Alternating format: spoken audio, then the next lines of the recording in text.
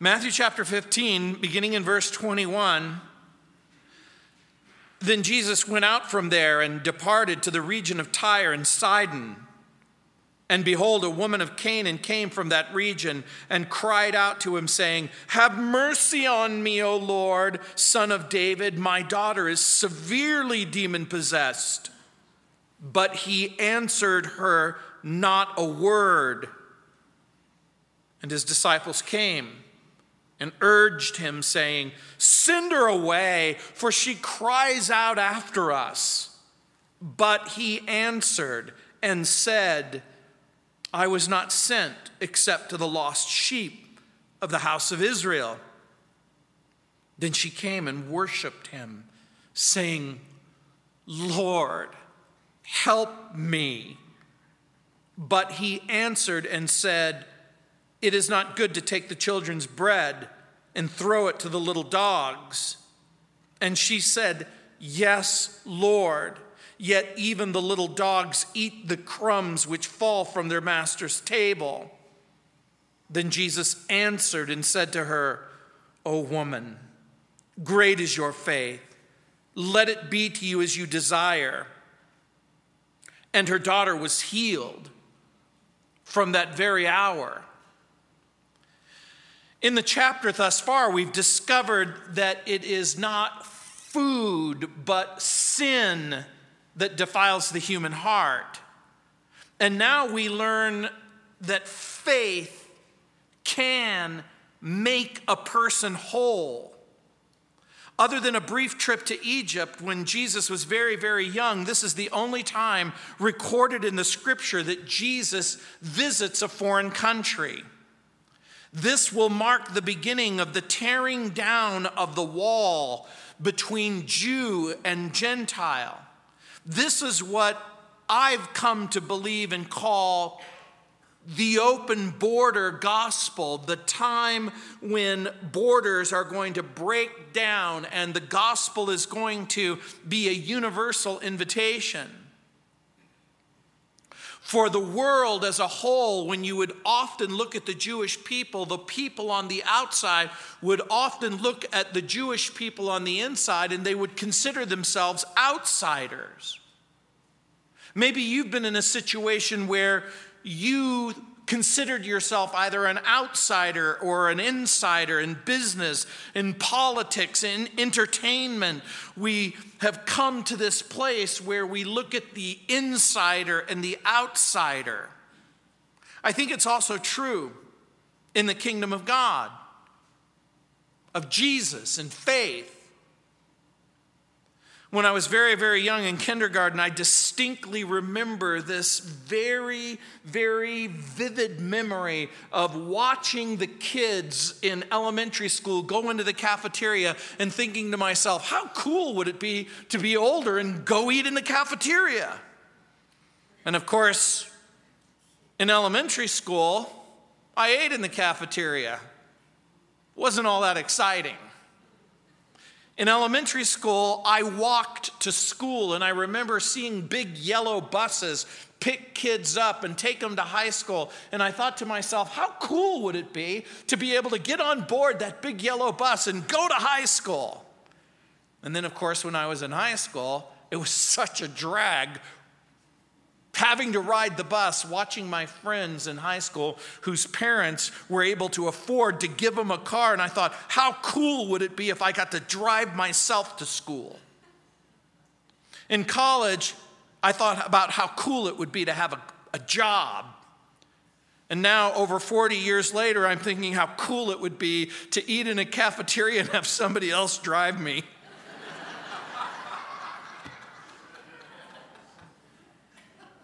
I wasn't always a Christian.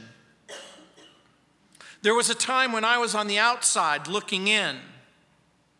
I've always had thoughts and ideas and opinions about ultimate issues, and before I gave my life to the Lord Jesus Christ, before I surrendered my foolish and sinful heart to Jesus, I thought about what it might be like to be a Christian. And when I used to think about being a Christian, I would become overwhelmed by a sense of nausea and disgust. I didn't have a good view of Christians or Christianity. My opinion about Christ and Christianity was largely based not on the truth, but based on the popular culture and based on my imagination. I thought everyone was welcome to their own belief, no matter how strange, no matter how bizarre, no matter how disconnected from what I perceived to be reality. I had an honest opinion about Christ and Christianity, but it wasn't an informed opinion. Someone once said, "I wonder why the fella with the least amount of information about a subject is often the most opinionated." Plato wrote thousands of years ago, quote, "Between knowledge of what really exists and ignorance of what does not exist lies the domain of public opinion." Plato said it's more obscure than knowledge, but clearer than ignorance, unquote. The woman of Canaan in this story is an outsider, and she's a triple loser.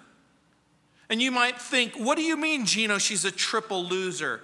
She has a demon-possessed daughter.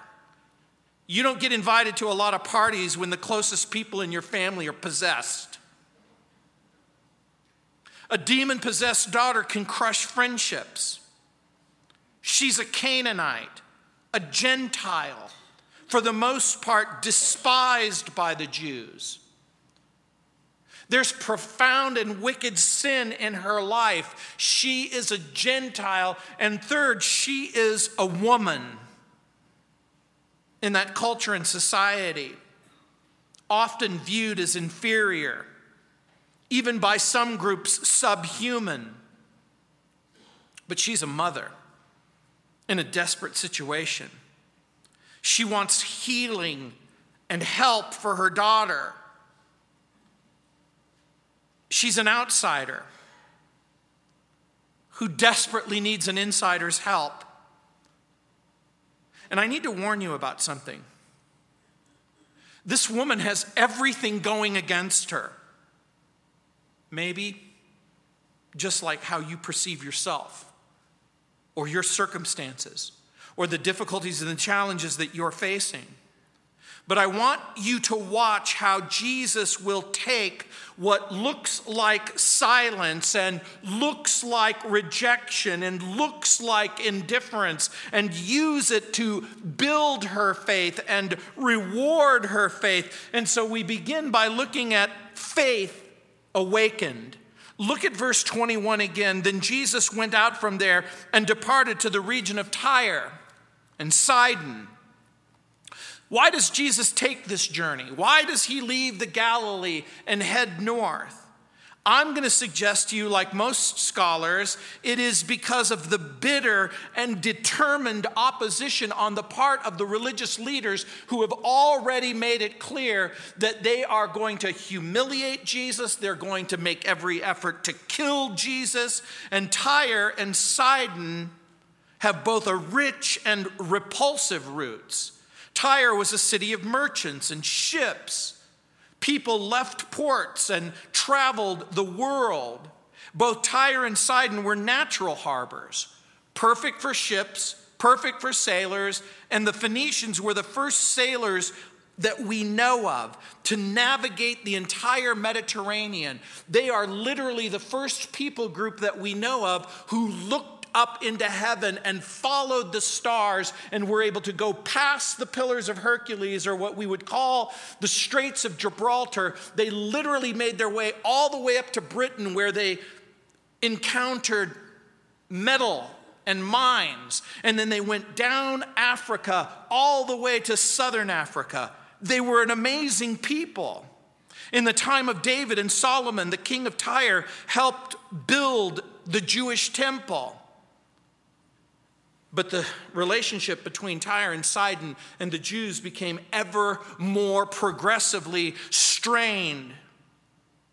In 586, when Nebuchadnezzar came and destroyed the Jewish temple. The people in Tyre and Sidon rose up with a single voice and said, "Death to Jerusalem, death to Jerusalem, death to Jerusalem." I want you to think about that. Can you imagine a country shouting death when catastrophe strikes? Just like in our world, huh? Something horrible and terrible happens. What could be more nauseating? What could be more disgusting than when people are hurt and some people celebrate and rejoice? And look what it says.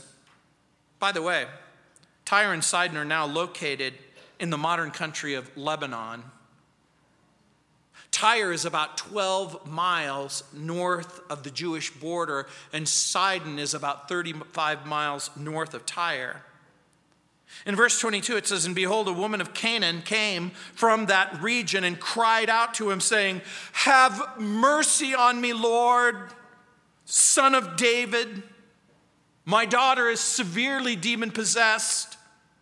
Mark calls her a Greek, a Syrophoenician by nation in Mark chapter 7, verse 20. And her story again becomes a classic tale of how those who come to Jesus in faith can find some help. There's an awakening of faith. There's a development of faith. There's a testing of faith. There's a rewarding of faith. And the woman cries out for exactly what each and every one of us need. She calls Jesus Lord and the Son of David. And we're immediately sympathetic with her plight, because mercy is the need of every human soul. We need God's favor. We need God's forgiveness. We need God's grace. We need God's undeserving grace. We've broken God's law, and most of us have neglected God's love. Mercy remains unobtainable and unavailable until we're willing to both acknowledge Jesus and see him for who he is. It makes perfect sense to me that there are people who want mercy and they want grace and they want the mercy of God and the grace of God, but they don't want the Son of God and they don't want the gospel of God. She calls him Lord and the Son of David. And for good reason. He is the Son of David. He's a Jew. She's a Gentile. Can the Jewish Messiah provide help for a Gentile mother? But she still comes, hoping, desperate. When I thought about this passage, I said to myself, is she convinced? Does she really believe with all of her heart this Jesus can help her? And note for yourself, she describes her daughter as severely demon-possessed.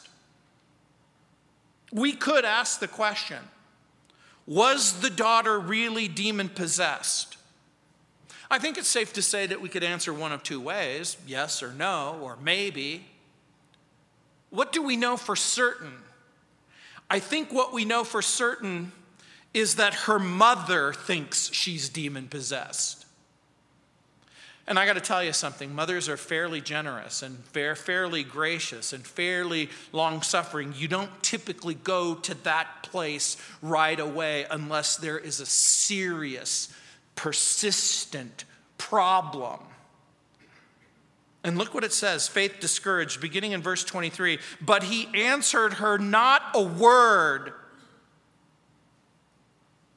And his disciples came and urged him, saying, send her away, for she cries out after us.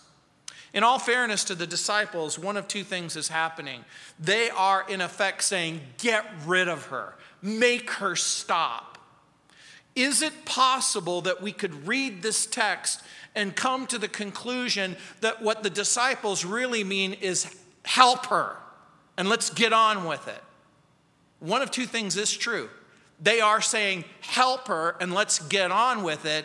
Or, you know what? This person and her need is a lost cause and let's just move on. In our text, and you should note this if you're one of those people who underline your Bible or take notes, in our text we read 4 times, he answered. This is going to be very important because it provides a natural division for the text itself. Look in verse 23. But he answered her not. Verse 24. But he answered. Verse 26. But he answered. Verse 28. Jesus answered. It's all going to be very, very important in just a few moments. Because most of us are going to be at once surprised and puzzled by the response of Jesus. Because you might be thinking, why in the world would she do this? And why in the world would Jesus not speak to her? There are 4 occasions in the New Testament where we find Jesus silent. In John chapter 8, verses 6 and 7, you remember the story that when a group of men came and accused a woman of adultery and demanded that Jesus judge her and make judgment and put her to death, you'll remember that Jesus stoops in the ground and he begins to write in the dirt with his finger. And according to John 8, it says, as though he did not hear. We might think of this as the silence of rebuke against sin and hypocrisy. Jesus is silent at that point, but not always for the reasons why we might imagine. There's Matthew 26:63, where Jesus stands accused before the religious leaders, and the high priest, as a parade of false witnesses, march in front of the high priest and the Sanhedrin, making accusation in a kangaroo court, offering conflicted and untrue accusations against him. In verse 63, we read the words in Matthew 27, and he, Jesus, kept silent. Jesus was silent before his accusers because they had lost the ability or the capacity to recognize truth and to recognize righteousness. In Matthew 27:39, Jesus is placed on Calvary's cross. Pilate places a placard just above his head. The accusation reads, "This is Jesus, the King of the Jews." In Matthew 27:39, we learn that the crowds and the criminals and the chief priests all began to shout at him, "You who destroy the temple and build it in 3 days, save yourself. If you're the Son of God, come down from the cross." The chief priests, the scribes, the elders said, "He saved others. Himself he cannot save. If he's the King of Israel, let him come down from the cross and we will believe him. He trusted in God. Let him deliver him now if he will have him, for he said, 'I'm the Son of God,'" unquote. All the derision, all the mocking, and the satanic invitation to leave the cross, to leave the place of forgiveness and hope, to leave the place where you can be cured. Those invitations were met with silence.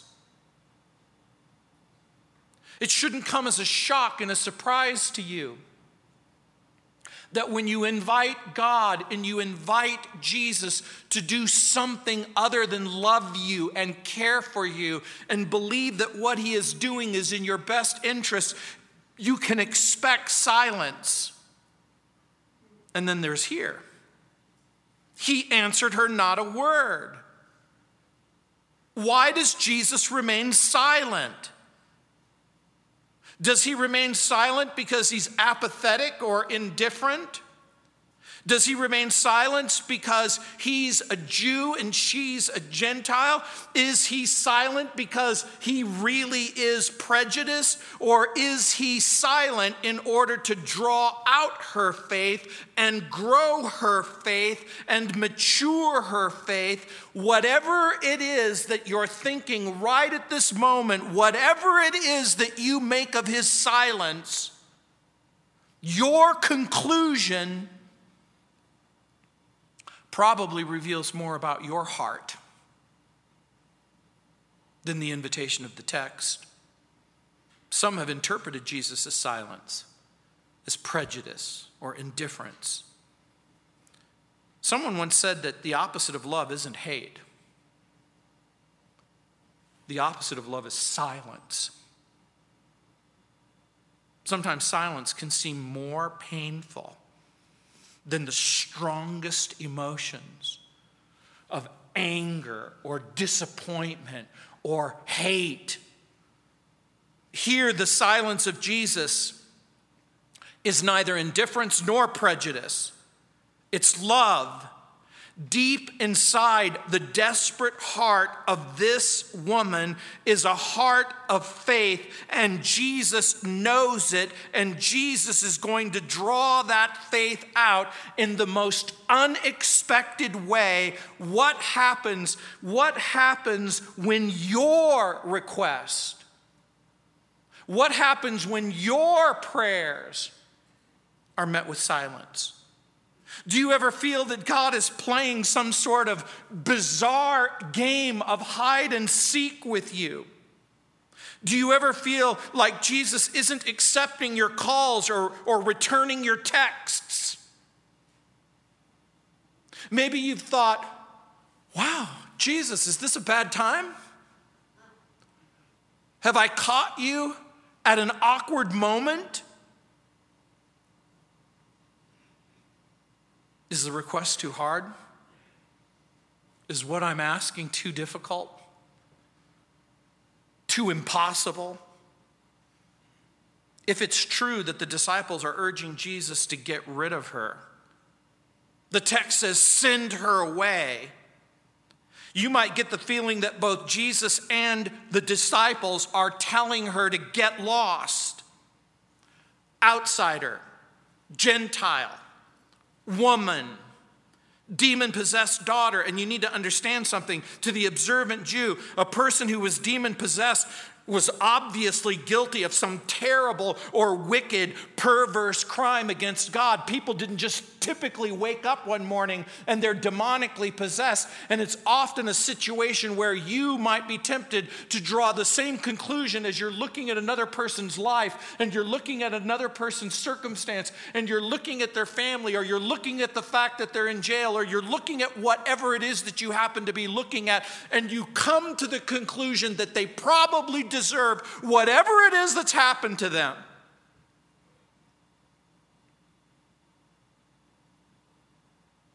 My daughter's severely demon-possessed, she says in verse 7. The disciples say,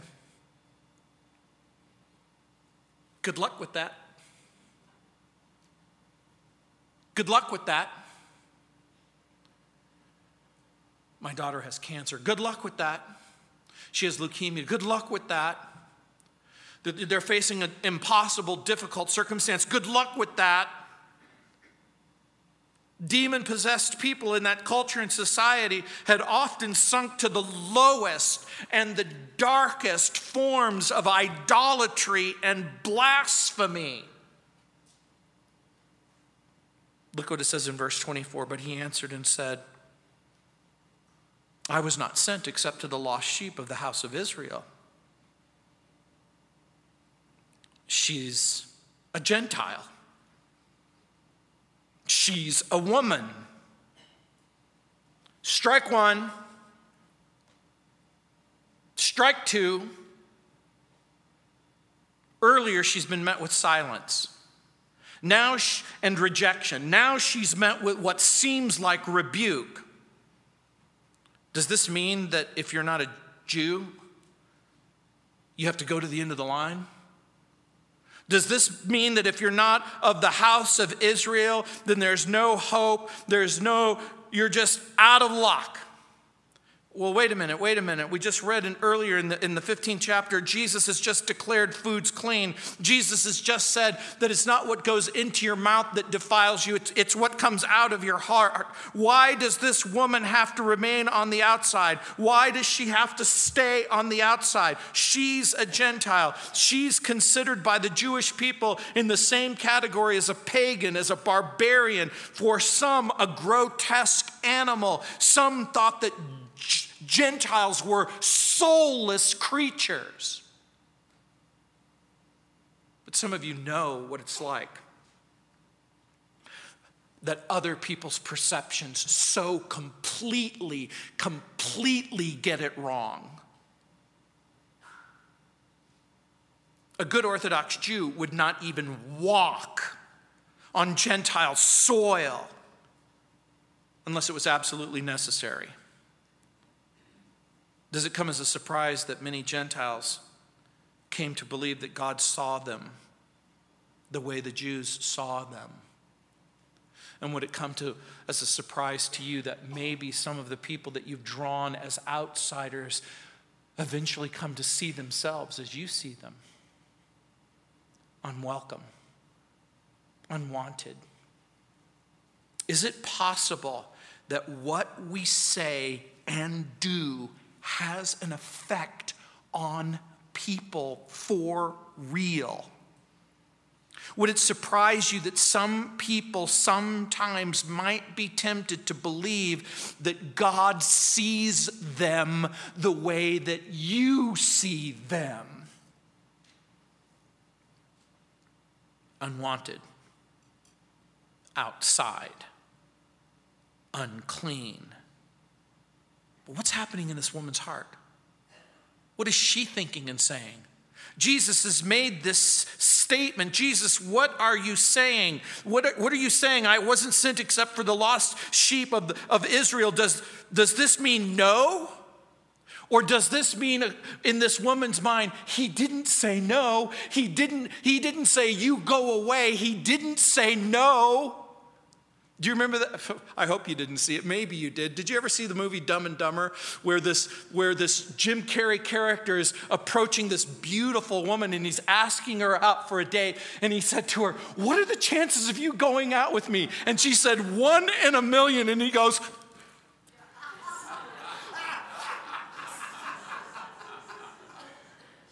"You mean there's hope?" Most normal people would go, this is her way of saying, no hope. How can a person who hears the words, no hope, find hope? This woman is saying, you mean there's a chance? You mean he didn't say no? Emil Brunner writes, quote, "Faith believes Jesus is good even when reason isn't sure." In Mark's gospel, we read in chapter 7, verse 27. In Mark's gospel, it says, "Let the children be filled first." The word first is very important. Jesus isn't excluding the Gentile from God's love or even from God's salvation. He's in effect saying what he has always said. Salvation is to the Jew first and to the Gentile second. The instrument of salvation is the Jewish people. The Jewish people are going to bring forth the Messiah. The Jewish people are going to give birth, if you will, to this person in fulfillment of the prophecies to Jesus the Lord. This isn't a question of prejudice, but of priority. In God's plan, he's going to come to the Jew first and to the Gentile second. This is exactly what we read in Romans chapter 2, verse 9, where it says, "There will be trouble and distress for every human being who does evil. First to the Jew, then to the Gentile. But glory and honor and peace for everyone who does good, first to the Jew, then for the Gentile. In Romans 1:16 it says, I'm not ashamed of the gospel because it's the power of God for salvation for everyone who believes, for the Jew first, and then for the Gentile. Charles P. Curtis wrote in his book, A Commonplace Book, quote, there are only two ways to be unprejudiced and impartial. One is to be completely ignorant. The other is to be completely indifferent. Bias and prejudice are attitudes to be kept in hand, not attitudes to be avoided. You may be thinking, that can't be right. You may be thinking, you're wrong. I don't have a biased or prejudiced bone in my body. He writes, but I would challenge you to examine your heart. Examine your heart in light of those who are outside the circle that you've drawn. Are there people outside your social circle, political circle, cultural circle, religious circle, economic circle, intellectual circle, affection circle? It prompts a question. How do I see the outsider? How do you see the outsider? This woman is an outsider. She's a Gentile. She's a woman. A woman with a daughter who is in deep trouble, profound difficulty. And she needs help. And look what it says in verse 25. Faith tested. Then she came and worshiped him, saying, Lord, help me.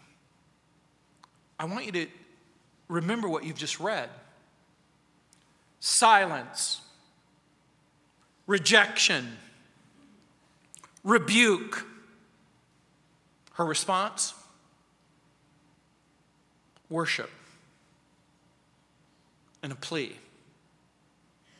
Has that been your experience?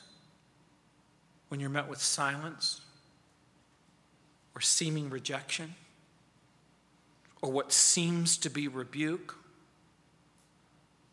Her response is, I don't understand everything.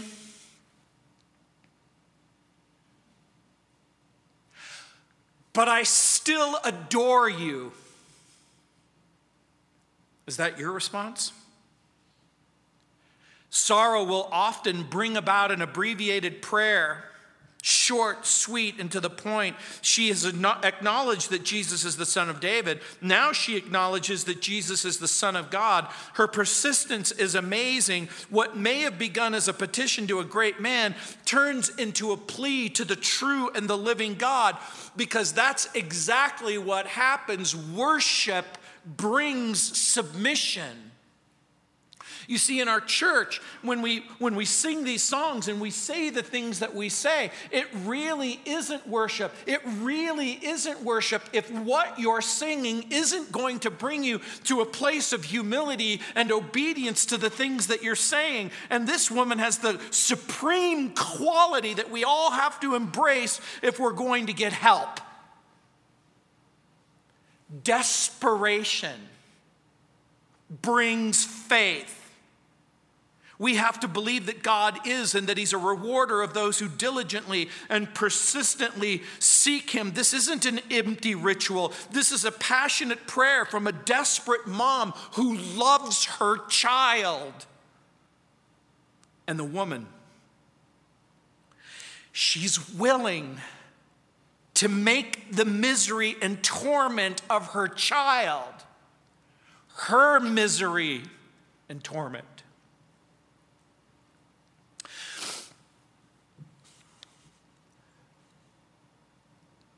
It is love that brings her to a place where she's willing to ask a complete stranger for help. This is the kind of love that says, I'm an outsider, and I'm going to risk silence, and I'm going to risk rejection, and I'm going to risk misunderstanding.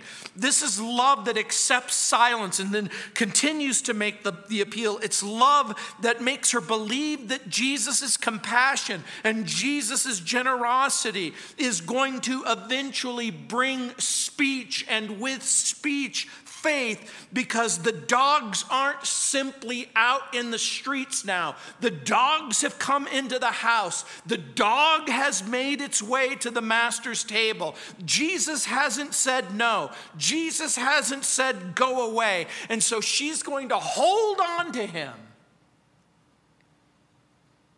Just like you. Just like you. Look what it says in verse 26. But he answered and said, it's not good to take the children's bread and throw it to the little dogs. Priority. Sheep first, dogs second. Remember, a dog is unclean by law and despised by Jews. I know this is a really hard verse when you love your dogs. Jesus, how could you say this? It's a searching test. It's a hard saying. By the way, in Mark's gospel, there's an interesting insight. In Mark chapter 7, verse 27, it reads, quote, but Jesus said to her, let the children be filled first. It's not good to take the children's bread and throw it to the dogs, unquote. I'm hard-pressed to explain away the use of the term dog to describe the Gentiles. To call someone a dog is an inescapable insult. Dogs were scavengers and for the most part wild. The Romans domesticated dogs, but not the Jews. The text doesn't give us the tone of Jesus' voice. The text doesn't tell us about the twinkle in his eye. The text doesn't point to us a little smile, perhaps. This woman won't be dissuaded. She won't give up. Her prayer will incorporate the very words of Jesus. There's this vague feeling that something could happen, that something might happen. And in verse 27, look what it says. Then she said, yes, Lord, yet even the little dogs eat the crumbs which fall from their master's table. The woman again uses the very words of Jesus to build and increase and fortify her own faith. And by the way, it is faith. This isn't simply a clever saying. This isn't just simply a wise response. This isn't just simply wishful thinking. The Life Application Bible Commentary adds this remarkable insight. It says, quote, not all the Jews accepted Jesus, while some of the Gentiles chose to follow him. Why couldn't she have some of the crumbs that the Jews didn't want? She adroitly pointed out that even the dogs with, not after the children, eat the crumbs that the Jews didn't want. She didn't ask for an entire meal. She was perfectly willing to take second place behind the Jew. All she wanted right then and there was a few crumbs. Forget that. One crumb in particular. One miracle of healing for her daughter, unquote. The commentator rightly points out that many Jews would miss out on God's spiritual healing because they rejected Jesus, and many Gentiles would experience it because they were willing to see what the others were not willing to see. And some of you have mothers and fathers and brothers and sisters who have been willing to see what you refuse to see, what you can't see. Then Jesus answered her, and look what it says. Oh, woman, great is your faith. Let it be to you as you desire. And her daughter was healed from that very hour. Jesus calls her faith great. By the way, there's only one other time in the entire New Testament where Jesus ever says that about anybody else. It's to a Roman centurion, pleading the case of his sick servant.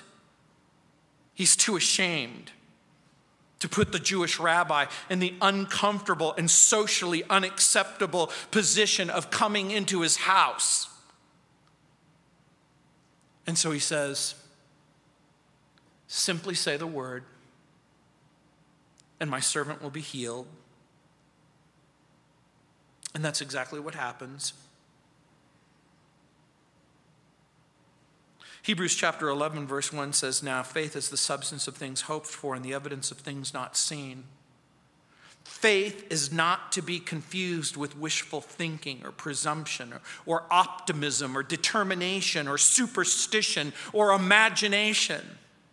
Faith is quite simply believing that Jesus can do what Jesus says he can do. Faith isn't simply the absence of doubt or the absence of fear. The woman was consumed by a desperate desire to see her daughter delivered and healed. And the woman's humility and persistence and love and faith is going to pay off in the most remarkable way. She knows she's an outsider, but she refuses to remain an outsider. She wants to be on the inside. And maybe some of you have spent much of your life looking at Christianity from the outside. You've looked into the Bible and you've looked into your mother and father's life, your brother and sister's life, your husband or wife's life, your children's life. And you wondered what it would be like to be on the inside.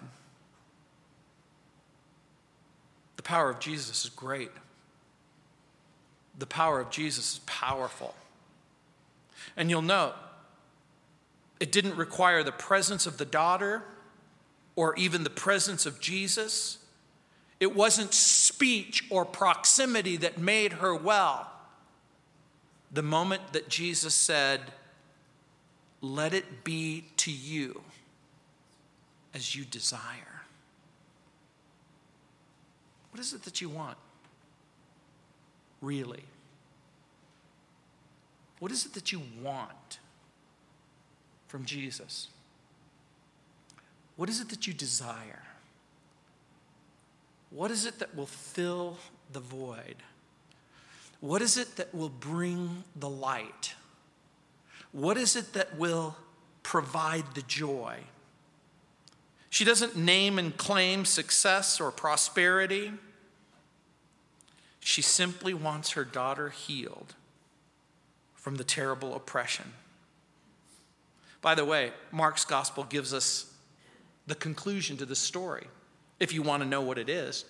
Wouldn't you like to know how it all ends? Mark chapter 7, verse 30, quote, and when she had come to her house, she found the demon gone and her daughter lying on the bed. Frederick Dale Bruner writes, quote, faith is, to use the vernacular, hanging in there. It's believing that Jesus will deliver. And great faith is faith that overcomes the biggest discouragement of all. The discouragement that comes from Jesus' word. When Jesus seems against us, who can be able to help us? But this woman doesn't believe simply his word is against her. Even though a less sensitive hearer could have believed that if he or she had listened only to the words and not the speaker of the words. Faith is listening to Jesus' words as Jesus. You must never, ever lose sight that Jesus loves you. He's committed to doing not what's worst for you, but what's best for you. Bruner is saying what we all have to believe. Whatever else God's word tells us, it can't lead us to reject the words of Jesus. God's word has to lead us to God, or to leave us outsiders forever. And this woman won't remain outside. She won't give up. Someone once said to me, I think it was my grandma, if you're ever tempted to give up, just think of Brahms' Lullaby, who took 7 long years to compose his famous lullaby. Do you know why it took Brahms 7 years to compose the lullaby? He kept falling asleep at the piano.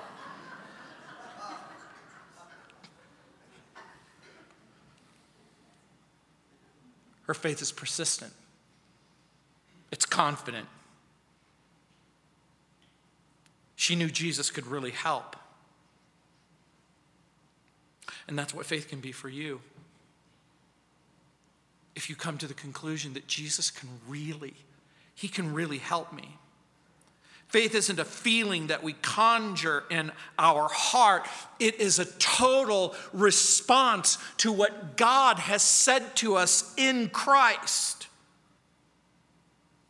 So let me ask you a question. Are you on the outside or are you on the inside? Have you exhausted your resources? Is there still a few stones of pride and doubt and unbelief that's left unvisited? Has silence and severity closed the door of faith to your heart? Or are you willing to open your heart in a stubborn insistence that if Jesus isn't the answer, there are no answers? W.H. Griffith Thomas says, quote, fellowship with the Lord himself can indeed unlock the secret of his words, unquote, if you really, really, really want to know what the Bible says and what the Bible means. It's going to require Jesus in your heart. You may have had a bad experience with church. You may have had a bad experience with church folk. But if you're looking for Jesus, don't let silence stop you. Don't let other people's rejection stop you. Don't let opinion stop you. Everyone will place themselves in this story. You're someone in this story. You're the demon-possessed daughter, or you're the desperate mother, or you are the disappointing disciples. But whoever you happen to be, you're in the story. Make no mistake about it. Let's pray. Heavenly Father, Lord, I pray for that person who wonders if you're really there, who wonders if you really care. Lord, I pray that by your Holy Spirit you would speak to them. Lord, I pray that whatever it is that they desire, that's consistent with your word and consistent with your will and consistent with your plan, that you would search their heart and you would remind them that you're drawing out their faith so that they can love you and trust you. Lord, I pray that for the person who's empty, that they would not leave except that they are filled. For the person who finds themselves in a dark place, Lord, I pray that they would be flooded with light. And for the person who finds himself or herself in a guilty place, that they could stand up from their chair, forgiven, free, filled, confident, with their prayer answered. Lord, for the person who prays that simple prayer, I know what I want. I want Jesus. I want him in my life. I want to be free from guilt and forgiven of sin and given a promise that my life matters and I get to go somewhere when I die. Lord, I pray that you would answer that prayer. I pray that they would just simply pray the simple prayer, Heavenly Father, you know my heart and you know my life and you know what it is that I need. You know what I've said and you know what I've done. But Lord, I want to know you. I want to experience forgiveness and I want to experience hope. And I want to be able to not only read the Bible and understand the Bible, but begin to see you for who you really are, a God who loves me and cares about me and is committed to me. And so, Heavenly Father, again, we commit these things to you and we pray these things in Jesus' name. Amen. And if you prayed that prayer, there are men and women who are available to talk with you and pray with you. If there's another thing that's happening in your life, if we can be of help, we would certainly like to try. Let's stand.